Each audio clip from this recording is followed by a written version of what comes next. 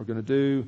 And we can see, especially in Peter, I know Olga has told me how striking it has been to notice the change in Peter, Ashley, from the evening of the arrest of Christ, where he's doubting, pouting, dropping, outing, cussing about it, denying Christ multiple times under fire.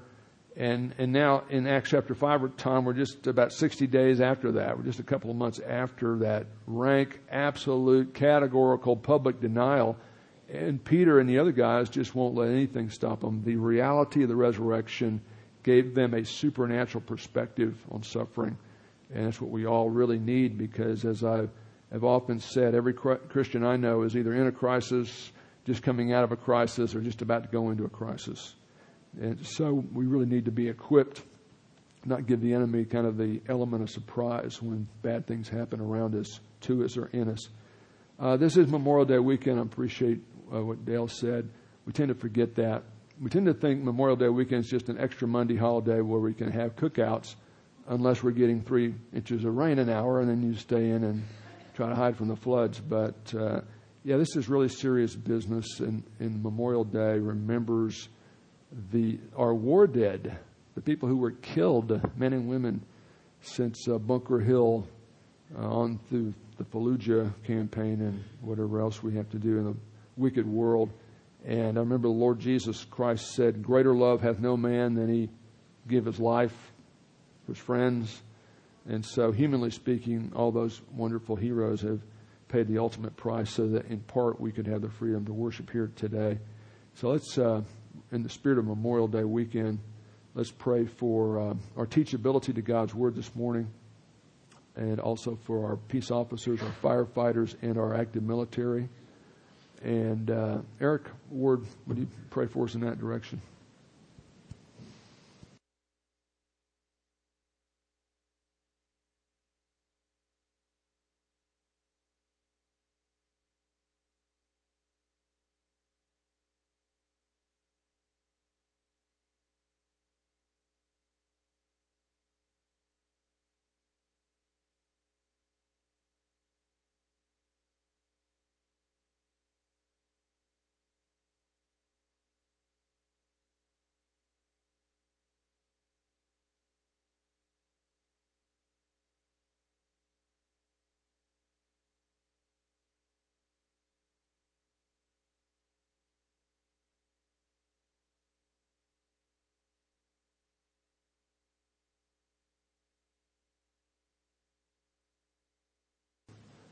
Thank you very much, Eric. Yesterday at our men's breakfast, we had a wonderful meal prepared by Jenny Heath, and then a great message, real practical, wonderful message on fatherhood and grandfatherhood by my man Rick Schelnemeyer. So kind of piggybacking on that, I thought I would talk about, just to warm up your capacity for abstract thought before we dive into the passage, top 5 things no Christian dad has ever said to his son or sons. Son, if you want to succeed in life, you must dedicate yourself to spend at least 8 hours a day playing video games. They're not going to say that. Lately, you've been projecting, I'm a lot smarter than my dad kind of attitude. And you know, I really hope nobody else notices that you're smarter than I am. I think I said that to Jamie once. Don't tell Mom, but next week when I'm out of town, I want you to take this credit card, max it out, buy anything you want. You want to play football? I'd always dreamed that you would dump sports and focus on collecting stamps. And the number one thing no Christian dad's ever said to his son or sons, no son of mine is living under my roof. You're not living under my roof unless you have your ears pierced, so go right now and get it over with. In order to understand our passage this morning, Acts 5:21 through 42, we need to understand, or I guess Acts 5:12 through 42, excuse me. We need to understand the context. I mean, we're going to see apostolic signs and wonders elicit different responses. The apostles arrested and then released by the Sanhedrin. The apostles rearrested and almost killed by the Sanhedrin. But the aftermath is the apostles rejoice and return to the work because they have a supernatural perspective on suffering. But in order to better appreciate what's going on here, let's go back to some context. Go back to chapter 3, verse 6, please. In the aftermath of the healing of the lame man at the temple that Peter and John did in the name of Jesus Christ, we have all this happening. Peter said to the lame man, silver and gold I have not, but what I do have I give to you. In the name of Jesus Christ the Nazarene, stand up and walk. Drop down to verse 11. While he, the formerly paralytic beggar who's been healed, was clinging to Peter and John, all the people ran together to them at the so-called portico of Solomon in the temple precincts, full of amazement because they've seen this guy begging out there for 30-something years. But when Peter saw this, he saw this is a chance to share Jesus with this group. He replied to the people, men of Israel, why are you amazed at this, or why do you gaze at us, Peter and John, as if by our power or our piety we made him walk? The God of Abraham, Isaac, and Jacob, the God of our fathers, has glorified his servant, the servant of the Lord in Isaiah 53, Jesus the Messiah, the one whom you delivered and disowned in the presence of Pilate when he had decided to release him. But you disowned the holy and righteous Jesus Messiah. Remember, Pilate said, do you want this murderer or do you want Jesus? And they said, we want Barabbas. Let's release Barabbas, because as a little token on Passover, they would release one felon. You disowned him, and you disowned the holy and righteous one, and asked for a murderer, Barabbas, to be granted to you, and put to death the Prince of Life. Talk about paradoxes. The one whom God the Father raised from the dead, a fact to which we are witnesses, and it's on the basis of faith in his name. In the name of Jesus, this man has been strengthened. Drop to chapter 4, verse 1. Talking about the context of chapter 5, verse 12 and following, which we'll look at this morning. Chapter 4, verse 1. As Peter and John were still processing, interacting with the crowd in the aftermath of the miracle and the proclamation of the risen Jesus, as they were speaking to the people, the priests and the captain of the temple guard and the Sadducees, the big shots from the Sanhedrin, the Jewish Supreme Court, came up to them, being greatly disturbed, because they, Peter and John, were teaching the people and proclaiming in Jesus the resurrection from the dead. And they laid hands on them, Peter and John, and put them in jail until the next day, because it was too late to process them late that afternoon, early that evening. Drop down to verse 4. But many of those who had heard in the crowd the message about Jesus, the resurrected Messiah, believed, and the number of men in the early church came to about 5,000. Look at verse 5. On the next day, after Peter and John spent all night in a very, if they were germaphobes, they wouldn't have survived. It wouldn't have been a very nice place to spend the night. And it doesn't look like God's doing anything for 8 whole hours. But God's will is not just a what, it's also a when and a how, right? So next day, when the rulers and elders and scribes, essentially a quorum of the Sanhedrin. Maybe they weren't all there on short notice, but the largest majority of the Sanhedrin, the Jewish Supreme Court, shows up. They gather together, and Annas the high priest was there, and Caiaphas, his son-in-law, and John and Alexander, and all those who were of high priestly descent had gathered. And when they had placed Peter and John in the center of this semicircle in the Sanhedrin meeting room, they began to inquire, by what power or in what name have you done this? Then Peter, filled with the Holy Spirit, said to them, rulers and elders of the people, if we are on trial today for a benefit done to a sick man, as to how this man has been made well, let it be known to all of you, we're guilty. Let it be known to all the people of Israel, we're guilty of that by the name of Jesus the Christ, the Nazarene, whom you crucified, whom God the Father raised from the dead, by this name, this man stands here before you in good health. Drop down to verse 15. But when they had ordered Peter and John to leave the meeting room, they're going to go into executive session, the Sanhedrin began to confer with one another, saying, what shall we do with these men? For the fact that a noteworthy miracle has taken place through them is undeniable. It just flat happened. It's apparent to all who live in Jerusalem, and we cannot deny it. But so that the name of Jesus, will not spread any further among the people, let us warn Peter and John to speak no longer to anyone in this name. And so when they had summoned Peter and John back into the meeting room, they commanded them, the Sanhedrin commands Peter and John, not to speak or teach at all, publicly or privately, in the name of Jesus. But Peter and John, very respectfully, so everybody knows what's going on here. Sometimes silence can be deceptive. They're not going to get that command and walk out and then violate it. They're just going to say, hey, Michelle, we heard what you said, but Peter and John just answered them straight up and said, whether it's right in the sight of God to give heed to you, O honorable Sanhedrin members, rather than to him, to God, you can be the judge.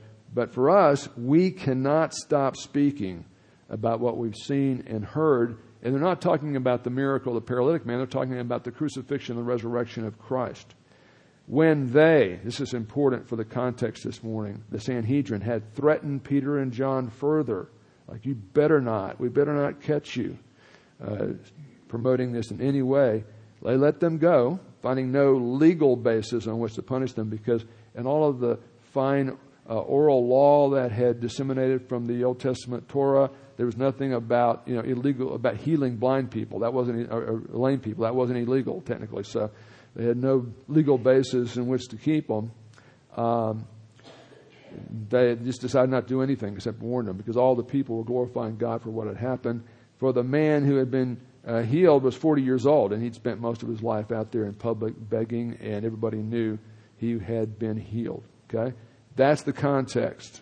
Now, let's look at verses 12 through 16. Apostolic signs and wonders elicit varied responses. And we want to think about a couple of groups that are involved in this. But let's read first maybe verses 12 through 14. At the hand of the apostles who have been released from the Sanhedrin and are still operating, even though they were warned not to, in promoting the gospel of Jesus. At the hands of the apostles, not just Peter and John, but the other 10 as well, many signs and wonders were taking place among the people. The book of Acts is a transitional book. It's talking about unique events. The signs and wonders are basically things the apostles are doing to validate their claims about seeing the resurrected Christ. You see a few people closely associated with the apostles, like Stephen, who also do signs and wonders. But these are special miracles designed to do a couple of things. Their purpose is to confirm, as supernatural pointers, the validity of what the apostles were saying about who Jesus is, in part because they don't have a New Testament to read. All they've got is oral eyewitness testimony, but no written scripture. So that's the sign part. The miracles point to what the apostles are saying about Jesus. It's not to promote the apostles, it's to promote the gospel so people will think, see, and believe as God allows them to do that. The wonders part, Blanche, would be the effect. We talked about shock and awe, the shock and awe campaign to kind of do major damage to infrastructure and to demoralize the enemy, shock and awe. The wonders would be the effect, the awe, A-W-E, the wonder caused by those who saw these miracles, like the healing of the paralytic at the beautiful gate in the temple. But look what happens here. At the signs of the apostles, verse 12, chapter 5, many signs and wonders were taking place among the people, and they were all with one accord in Solomon's portico. But none of the rest, I'm talking about groups outside the church responding to all this, none of the rest, the first group is called the rest, dared to even associate with them. They wouldn't have anything to do with the church, with the Christians, or with Jesus Christ. However, the people, which is a separate group from the rest, whomever the rest are, the people, kind of the average guy in the street, average gal in the street, held the Christians in high esteem, and a subset of the people, some of them were actually believing, and all the more were becoming believers in the Lord, multitudes of men and women. And notice that the book of Acts really emphasizes the dynamics of men and women both actively involved and fully vested members of the Church of Jesus Christ. Men and women were constantly added to their number. So we've got the rest, whomever they are. We've got the average folks who respect Christianity. And let me do it this way. The rest, whomever they are, and I'm going to try to suggest who I think they are, reject Christ and Christianity and Christians. The people mentioned in second part of verse 13 are average folks who receive, or I should say respect Christianity and what the Christians are trying to do. They respect them. But then you've got a subset under that that are mentioned, all the more people within the set of the average folk who are actually receiving Christ. So the people are just average people. That's pretty easy. The people that are believing are a subset of those average people who are at least open to what's going on here, Michelle. They're not just throwing it out like the rest are. But the question is, who are the rest? It's clearly a label for people negative to Christians, Christ, and Christianity. And I would just say, if context tells us what the Bible means, Clay, who are the only people in this context who are negative to Christ, Christianity, and Christians? Go back to chapter 4. We'll do a little rereading here. Chapter 4, verses 1 through 3. After Peter and John heal this paralytic, this hopeless case, humanly speaking, the Sanhedrin, the religious leaders of Judaism, send their people to interrupt and arrest Peter and John, right? Isn't that what happens? And verse 5, on the next day, they bring them in front of the Sanhedrin. And so I'm going to suggest that the rest is referring to however many people showed up in chapter 4 in the Sanhedrin meeting room to interrogate and then to try to stop the ministry of Peter and John. However many of those people that were part of that body and or staff members of that body who weren't at that actual meeting, that's the ones. And I think what Luke's saying is the guys with the PhDs in theology and all the degrees from the rabbinical schools that were considered to be the knowledgeable leaders of Judaism, they're pretty much missing the boat. Everybody else is at least open to this, and some of them, an increasing number, are actually believing. So, there are some. Just because somebody has a PhD doesn't necessarily mean they're any smarter than anybody else. They've probably done some really intense research in one very fine area. If you want to know about the macro-chiastic literary structure of the prologue or epilogue of the book of Revelation, I literally know as much about that as probably anybody in the world. But who cares? I do. But I can't make my lawnmower start. I can't fix my plumbing. So. But I remember as a freshman college student, taking a biology class at college, and the guy teaching the biology class had his name on the textbook. And that I just was very impressive to think this guy had written the textbook. Now he's teaching it. The guy who wrote it is teaching it. But I found pretty quickly not everything he said was necessarily so, right? So Luke's letting you know that the big shots, the experts, are not buying in, but the average people are. And Paul talks about that several times in his letters. There aren't a lot of real fancy people in our churches. There aren't a lot of really rich people in our churches. There aren't a lot of really genius types in the churches. There are a few, but most of us are just average sinners saved by grace. So I think when people talk about how exclusive and evil Christianity is always been very inclusive. Whosoever will may come. And you don't have to know Greek or Hebrew or be a theologian to be saved. Salvation involves like a little child's faith. Little children are pretty quick to trust in things. I think that can be a problem because, you know what? As the wards raise their kids, I think little kids who grow up in Christian homes have faith in their parents' faith. If Eleanor said, "Hey, Mommy, where is China?" And if you said it's just south of Mexico, she would believe that. She has faith in whatever you're saying, But and little kids having faith in their parents' faith isn't saving faith. However, I think typically when you're reared in a Christian home, at some point, it may be pretty early, it may be later. At some point, if you're going to come to saving faith as an individual, you can't believe that my parents believe in Jesus. You got to believe in Jesus. It has to go from having faith in your parents' faith to personal faith. But he's just emphasizing, hey, the church continues to grow even though the experts are saying this isn't right, it can't be true. And so don't be too alarmed at the fact that our culture today is rapidly saying we're wrong. And we're not just wrong, Carla, we're evil, we're repressive.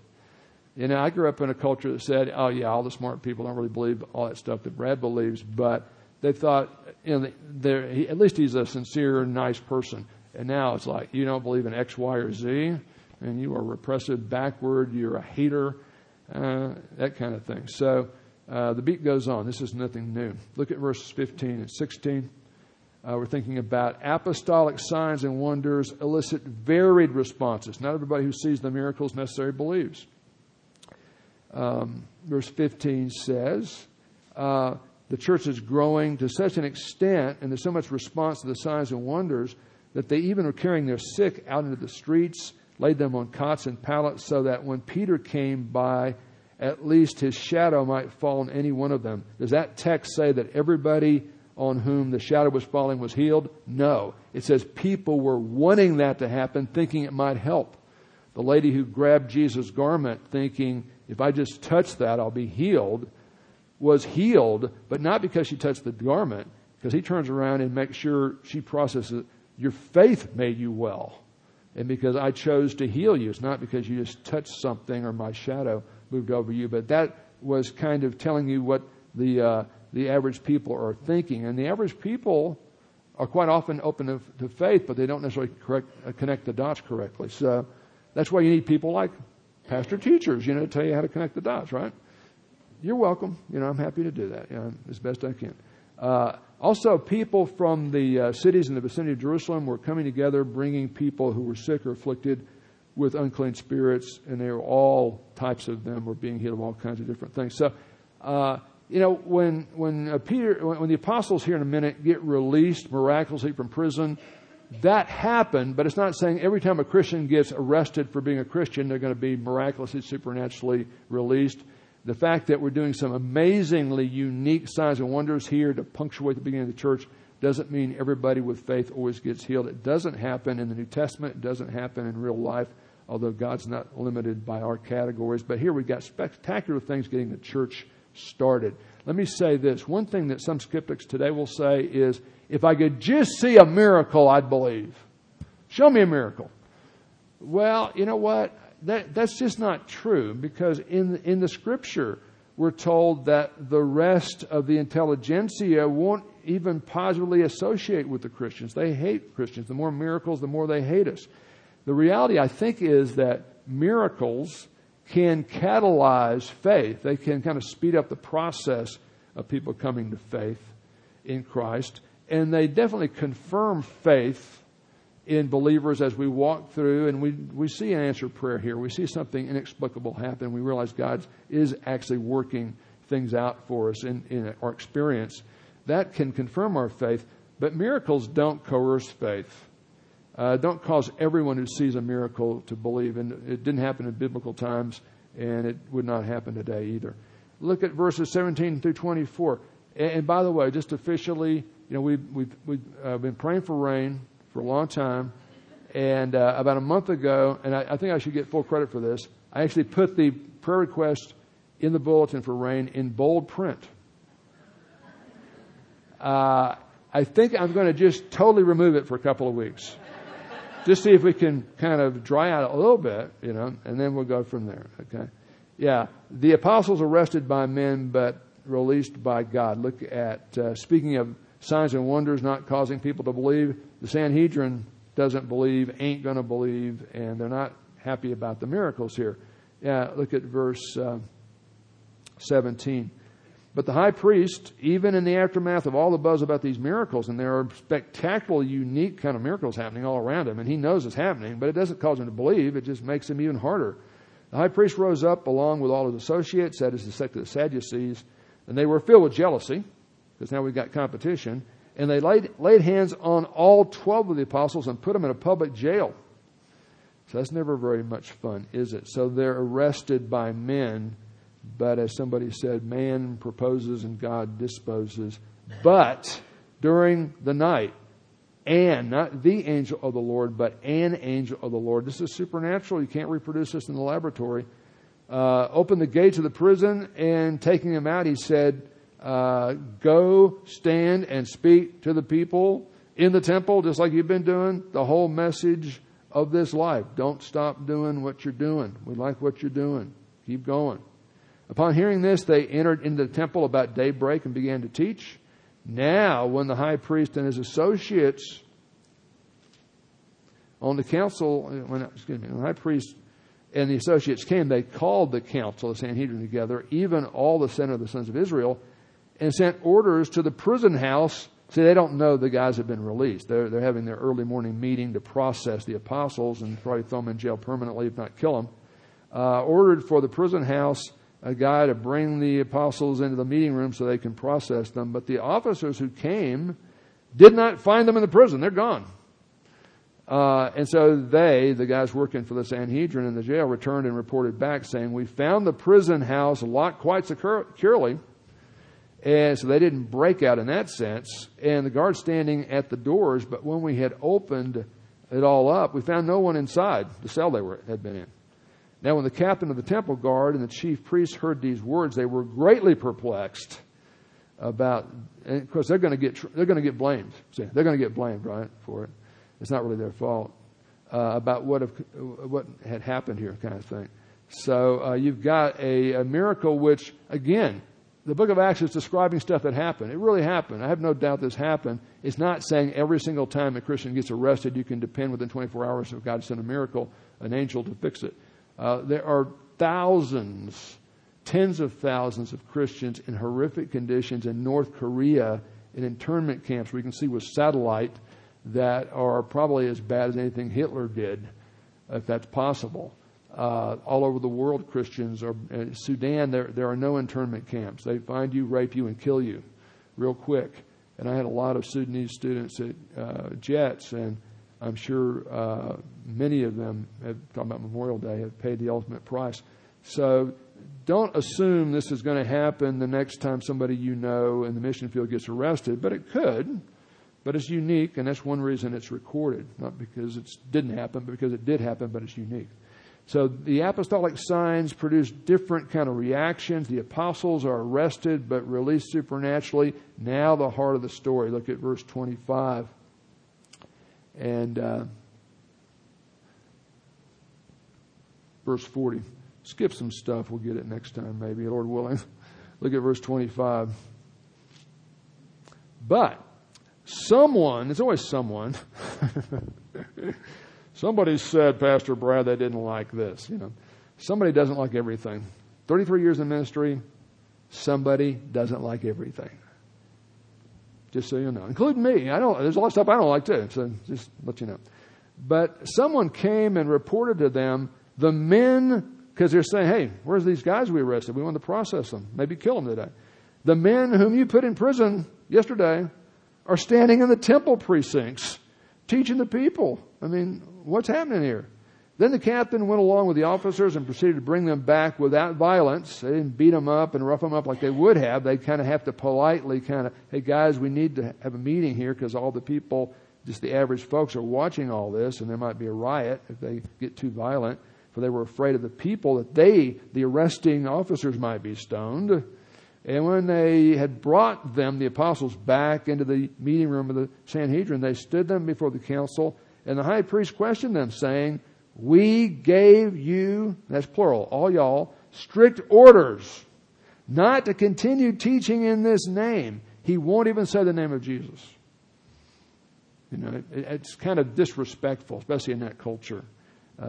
Not to continue to teach in His name, and yet you have filled Jerusalem with your teaching and intend to bring this man's blood upon us. They're jealous and they're afraid they might be culpable if people get too excited about Jesus in that context. Where did they warn them strictly about not doing this? Go back to chapter 4, verse 18. Remember, they arrested Peter and John, and speaking to them and certainly to the leaders of the church through them, they commanded them not to speak publicly or teach in the synagogue and the church at all in the name of Jesus. For a long time, the opposition on the moral issues in our culture were saying, look, just let us have freedom and don't hassle us, and how dare you tell us what we can do in our bedrooms and stuff. Just leave us alone. And we let them alone. And then they have gotten out of the position where unless we not just leave them alone, but validate their conception of morality, then we're evil and we're bad and we're repressive, you know. And so I remember as recently as a couple of years ago, a major leader in our country was all for civil unions and didn't think anything beyond that was necessary or even wise. And then he changed his position, 18 months ago, and now we've all supposed to salute, you know, and not ask any questions. But I haven't heard anybody lately say what they were saying to us. What they were saying to us as recently as a couple of years ago was, hey, you know what? Live and let live. Let everybody decide what morality is. And you can say anything you want to in your churches. Just don't you bring it out to the public square. And increasingly we're getting to the point where we can't even probably teach certain portions of Scripture in church without being seen as dangerous, backward, repressive. And, you know, those of us who are evangelical believers can't stop believing Scripture because it's not politically correct anymore. And so just pick up on that nuance. The warning that was given in 4:18 was twofold. And if you read it too quickly, you might see it. You might not see it. They commanded them not to speak publicly. Don't go out in the temple precincts and speak about Jesus. And don't even teach it in private, in a church setting, in a synagogue setting, in a home setting. You can't even say that. The thought police don't want you to even think stuff they don't like. We were said to be repressive and backward. It seems like it's the other way around. They're wanting to repress us, aren't they? Of course, they've got the power now, or seem to. But anyway, the apostles are rebuked. Now, look at Peter's response, and he's just using this. Hey, Olga, here's Peter. What did he do 2 months ago? Yeah, he totally bombed out, man. He wimped out. I can remember a couple of times in my life where I just totally wimped out of things. I should have just dug my heels in and done the right thing. But, you know, you want everybody to like you, and then you realize they don't like you either way, so you may as well tell them what the deal is, right? So, you know, once you hit your 60s, you get over stuff like that. Peter responds, and he's just using this as a chance to preach here, Blanche. But Peter and the apostles answered, we must obey God rather than men. Now, that's what he said back in chapter 4, not quite as succinctly. Go back to 4:18, they commanded him not to speak publicly or teach privately about this. But Peter and John said, look, whether it's right in the sight of God to give heed to you rather than him, you can decide, but we can't stop speaking. So he's straight up with them. And now he's very succinctly stating the principle, we got to obey God rather than man. But this is the same guy who in 1 Peter 2 says, obey human government. And yet this is human government. He's not obeying the human government. That's a contradiction, right? No, Ashley. 1 Peter 2 is saying in general, like an umbrella, as a general principle. In general, obey human government. Obey legitimate human authority. At work, on your sports team, in the classroom, at church, in the government, until or unless it's a sin to respond to human authority. And then if it's a direct sin, like you're going to tell the apostolic witnesses of the resurrection they can't tell anybody anymore, and they're going to go, okay. Can't do that. And he told them that both times straight up and here very succinctly, we got to obey God over you when there's a direct conflict. And until recently in American history, there haven't been a lot of direct conflicts like that. I think we're rapidly getting to the point where there are going to be. And I think the principle is we've got to live in integrity and let God help us deal with the consequences. And there may be real consequences to pay, for sure, unfortunately. Now, look at verse 30 through 32. So Peter's just straight up, and now he's going to respond and just tell them what the deal is. Hey, the God of our fathers raised up, we're talking about, made him live again after he's dead. Literal bodily resurrection. Can't reproduce this in a laboratory. The God of our fathers raised up Jesus, Yeshua HaMashiach, Jesus the Messiah, whom you had put to death by pushing him on to Pilate and insisting that he crucify him and hang him on a cross. He, Jesus, is the one whom God the Father exalted to his right hand. That sounds a lot like Psalm 110. If we had more time, we'd go to Psalm 110. But trust me, They know about this person, the Son of God, being exalted in the heavens by God the Father, Yahweh. They know what he's saying. They're saying Jesus is the one the Messiah talked about in Psalm 110. He's the one who's the right hand of the God of the Father. He's the Prince. He's the Savior. He's the basis of salvation, repentance to Israel, and forgiveness of sins. And we, me and my other 11 friends here, are witnesses. We saw all of this. It literally happened, these things. And so it is the Holy Spirit whom God has given to those who obey Him. That sounds a little bit like what Peter's going to say in chapter 10. Go to chapter 10 of Acts, which is one of my favorite chapters in the Bible, where Peter goes to Caesarea. Tom, you ever been to Caesarea in Israel? It's a real place, right? Real people, real places, real events. And Peter's preaching to a soldier. You know, the New Testament is very, very positive about soldiers, because I think we had some really high-quality soldiers that, like Cornelius, that are focused on the New Testament. They're probably not as good as David Moore, but they're close. Some of them are, okay? Just to let you know. But, man, I love what he says here. Peter, same guy who's testifying to the big shots in Jerusalem. Here he's in Caesarea in a guy's house, a Roman centurion's house. And does this sound familiar?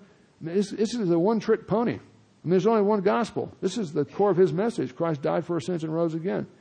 Now look at this. Acts 10:39. Peter says, we are witnesses of all the things Jesus did, both in the land right around the Jews all over the place, including Galilee and specifically in Jerusalem. And they put him to death by hanging him on a cross. But God, the Father, raised him up on the third day and granted that he become visible, not to everybody, but to witnesses like us who were chosen beforehand by God, the apostolic witnesses and some others. That is, to us who ate and drank with him after he rose from the dead. And he ordered us to preach to the people.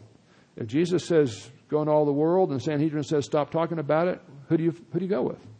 Every time they're going to go with the Lord, right? Not to all the people, but the witnesses who ate and drank with him. He ordered us to preach to the people and solemnly testify, this is the one, Jesus is the one who history revolves around. His first coming as the Lamb, second coming as the Lion. He's going to be the judge of the living and the dead. Of him, all the Old Testament prophets bear witness that what? Through his name, who he is, his person, his program, his priorities, everyone who believes in him receives forgiveness of sins, even Gentiles in Caesarea. You don't have to be a Baptist, a Presbyterian, or a Methodist. Whosoever will may come. Go back to chapter 5. So Peter's just putting their cards on the table very clearly with no compromise there. Now, the Sanhedrin is going to go into executive session again. This is the second time they've done that. And there's nothing wrong with that, I'm saying. You know, when you've got a controversial issue and you've got the players in there, sometimes you can let them leave, just let the decision makers get together, kind of compare notes, come up with the right thing to do. The process, there's nothing wrong with the process in that sense, and you do that at times. But look at verse 33.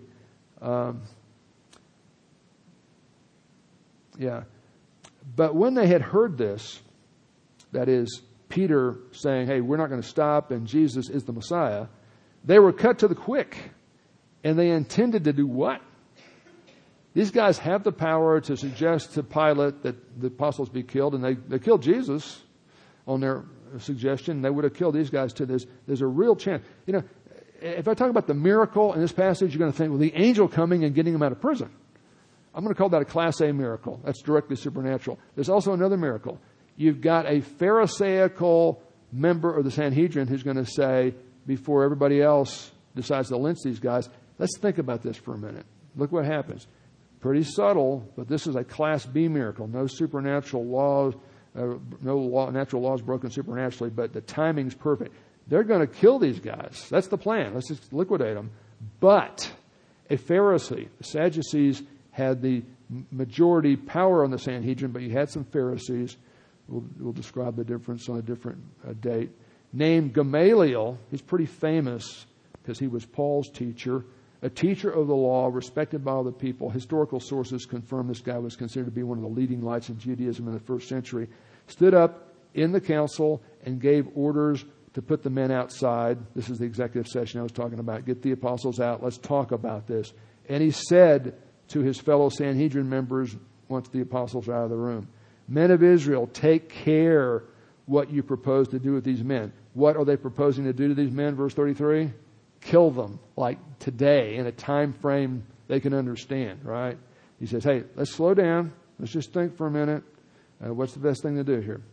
For some time ago, Theudas rose up claiming to be somebody. Everybody thinks they're somebody. And you know what, David? You are somebody. And you're special. And you're unique. But so everybody else in the room. So try to get over it, okay? Because if you're not, you'll get very self-centered and stuff. But Theudas thought he was somebody, and a group of about 400 men, probably heavily armed, as opposed to the apostles, joined up with him, but he was killed, and all who followed him were dispersed and came to nothing. After this man, Judas of Galilee, we know a little bit about Judas from historical sources. Josephus and others refer to this guy. This isn't Judas of Iscariot. Judas is a different guy. Judas of Galilee rose up in the days of the census and drew away some people after him. He too perished, and all those who followed him were scattered. In the aftermath of Theudas' death, they bumped around for a little bit and they went away. Judas' death bumped around for a little bit. After Jesus' death, this is just going to be a short-term, no big deal. If you kill these guys, you make martyrs, you make it worse. Let's just kind of, maybe flog them and just kind of keep an eye on them. Let's just not put gasoline on the fire is what they're saying. So, in the present case here, with Jesus, he's dead. We all know that. And they're saying he's resurrected, but we know that didn't happen. And now how we're going to deal with these guys? Just leave them alone. Just kind of keep an eye on them, and it'll go away. I say to you, stay away from these men and let them alone. For if this plan or action, what they're talking about is of men, is going to be overthrown. But if it's of God, you're not going to be overthrown anyway, or else you're going to be found to be fighting against God. Now, some people really read a lot of virtue into Gamaliel. And I got to tell you, Nancy, I'm kind of skeptical. I personally, now we may see Gamaliel in heaven, but I don't think he's a believer at this point. I don't even think he's even thinking about it at this point. I think he's just encouraging moderation without conversion.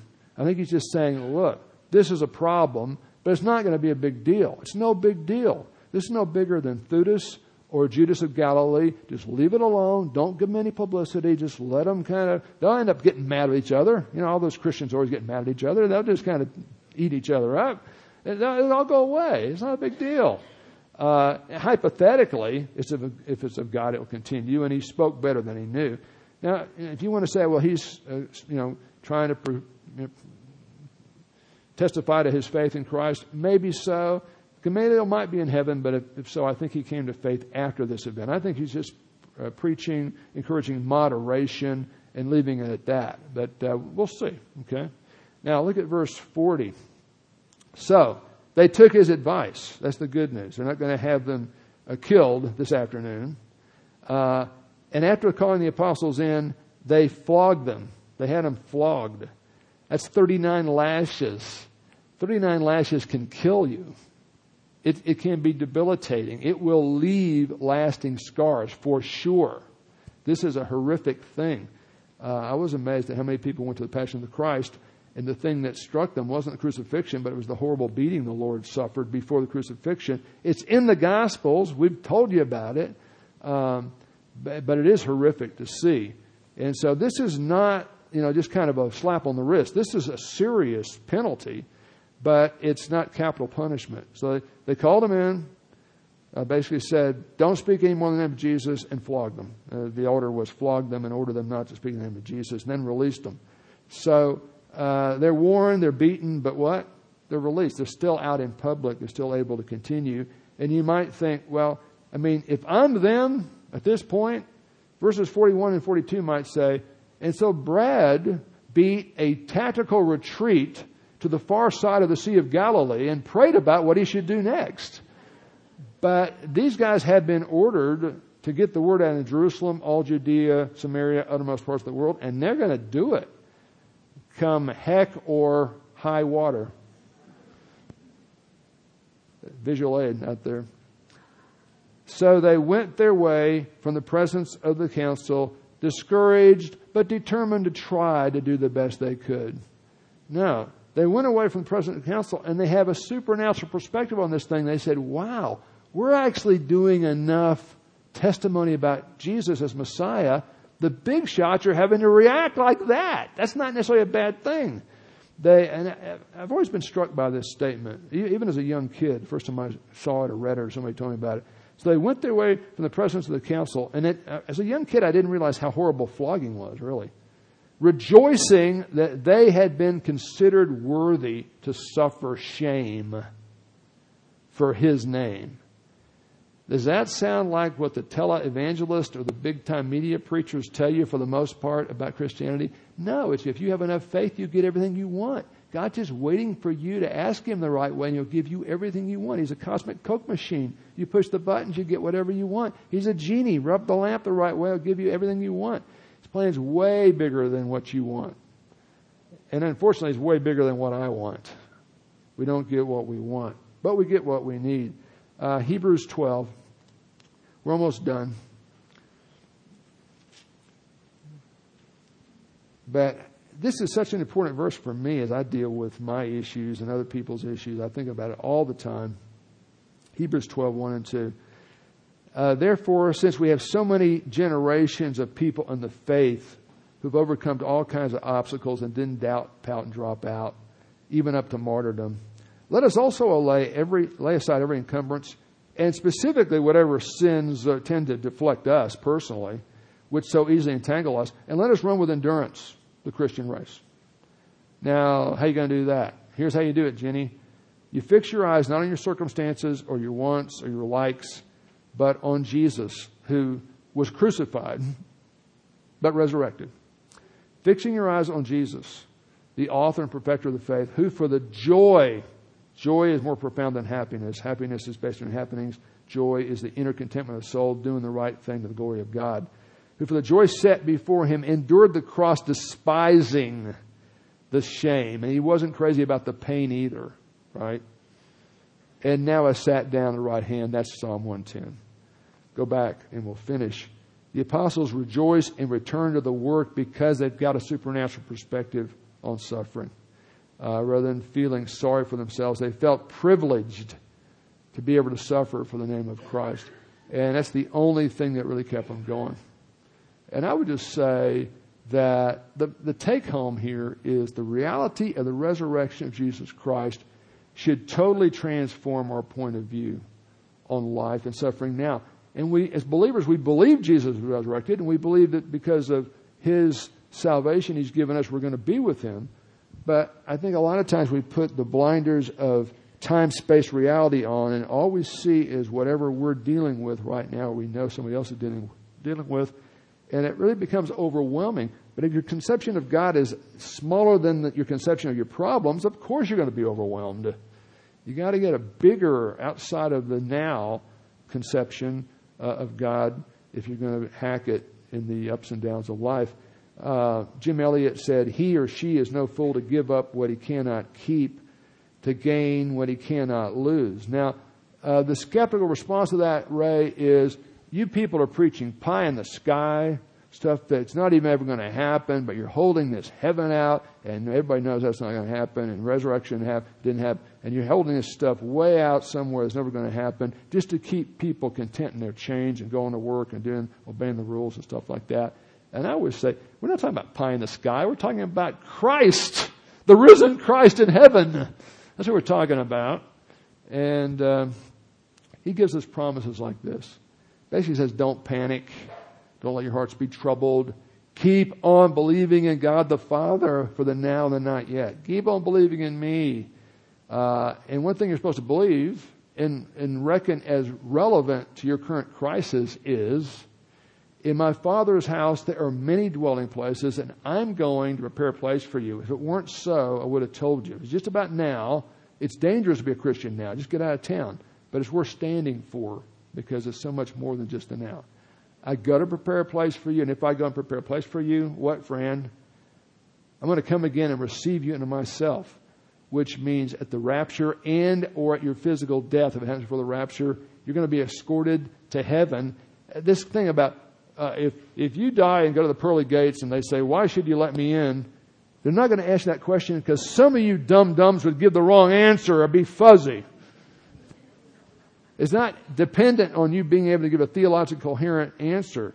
I would say, why you let me in? Because of the merits of Jesus Christ, because He died for my sins and rose again, and through faith, His merits have been applied to me. That, I think, is the answer. But Jesus is going to escort you to heaven and welcome you into heaven. He's got a special place prepared for us in heaven.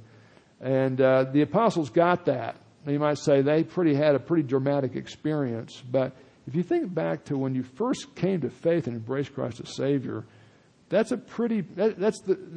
probably the greatest miracle God does in time and space right now, is opening up sinners' eyes and hearts to believe and trust Jesus Christ alone. If you've never done that, today can be the day of salvation for you. The Bible says we've all sinned. We can't fix it. Jesus, only He can, because He died to pay for your sins, your moral debt on the cross, and He rose again. And through active, receptive trust, He gives us that. But quite often we believe in the resurrection, but we don't apply the reality of the resurrection directly to our perspective on a day-to-day basis. And that's a spiritual killer. Can't do that. Let's have a word of prayer. Father, I want to pray that help us not just to believe in the resurrection, but to believe and see in faith the many ways the resurrection, the reality of the resurrection of Christ totally changes our reality.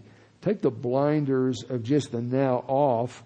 Not that we stop dealing with the now, but that we see the now through the not yet and through the accomplishments of Christ. So often we're tempted to be sunshine disciples when it's sunny and it's easy and we see how pieces fit together. We're pretty happy, but then when it's dark and obscure and hard, we just dig our heels in and stop walking. And I want to pray that you give us the endurance we need to keep walking, keep trusting, keep obeying. Help us to doubt our doubts and fix our eyes on Jesus, the author and perfecter of the faith. In His name we pray. Amen.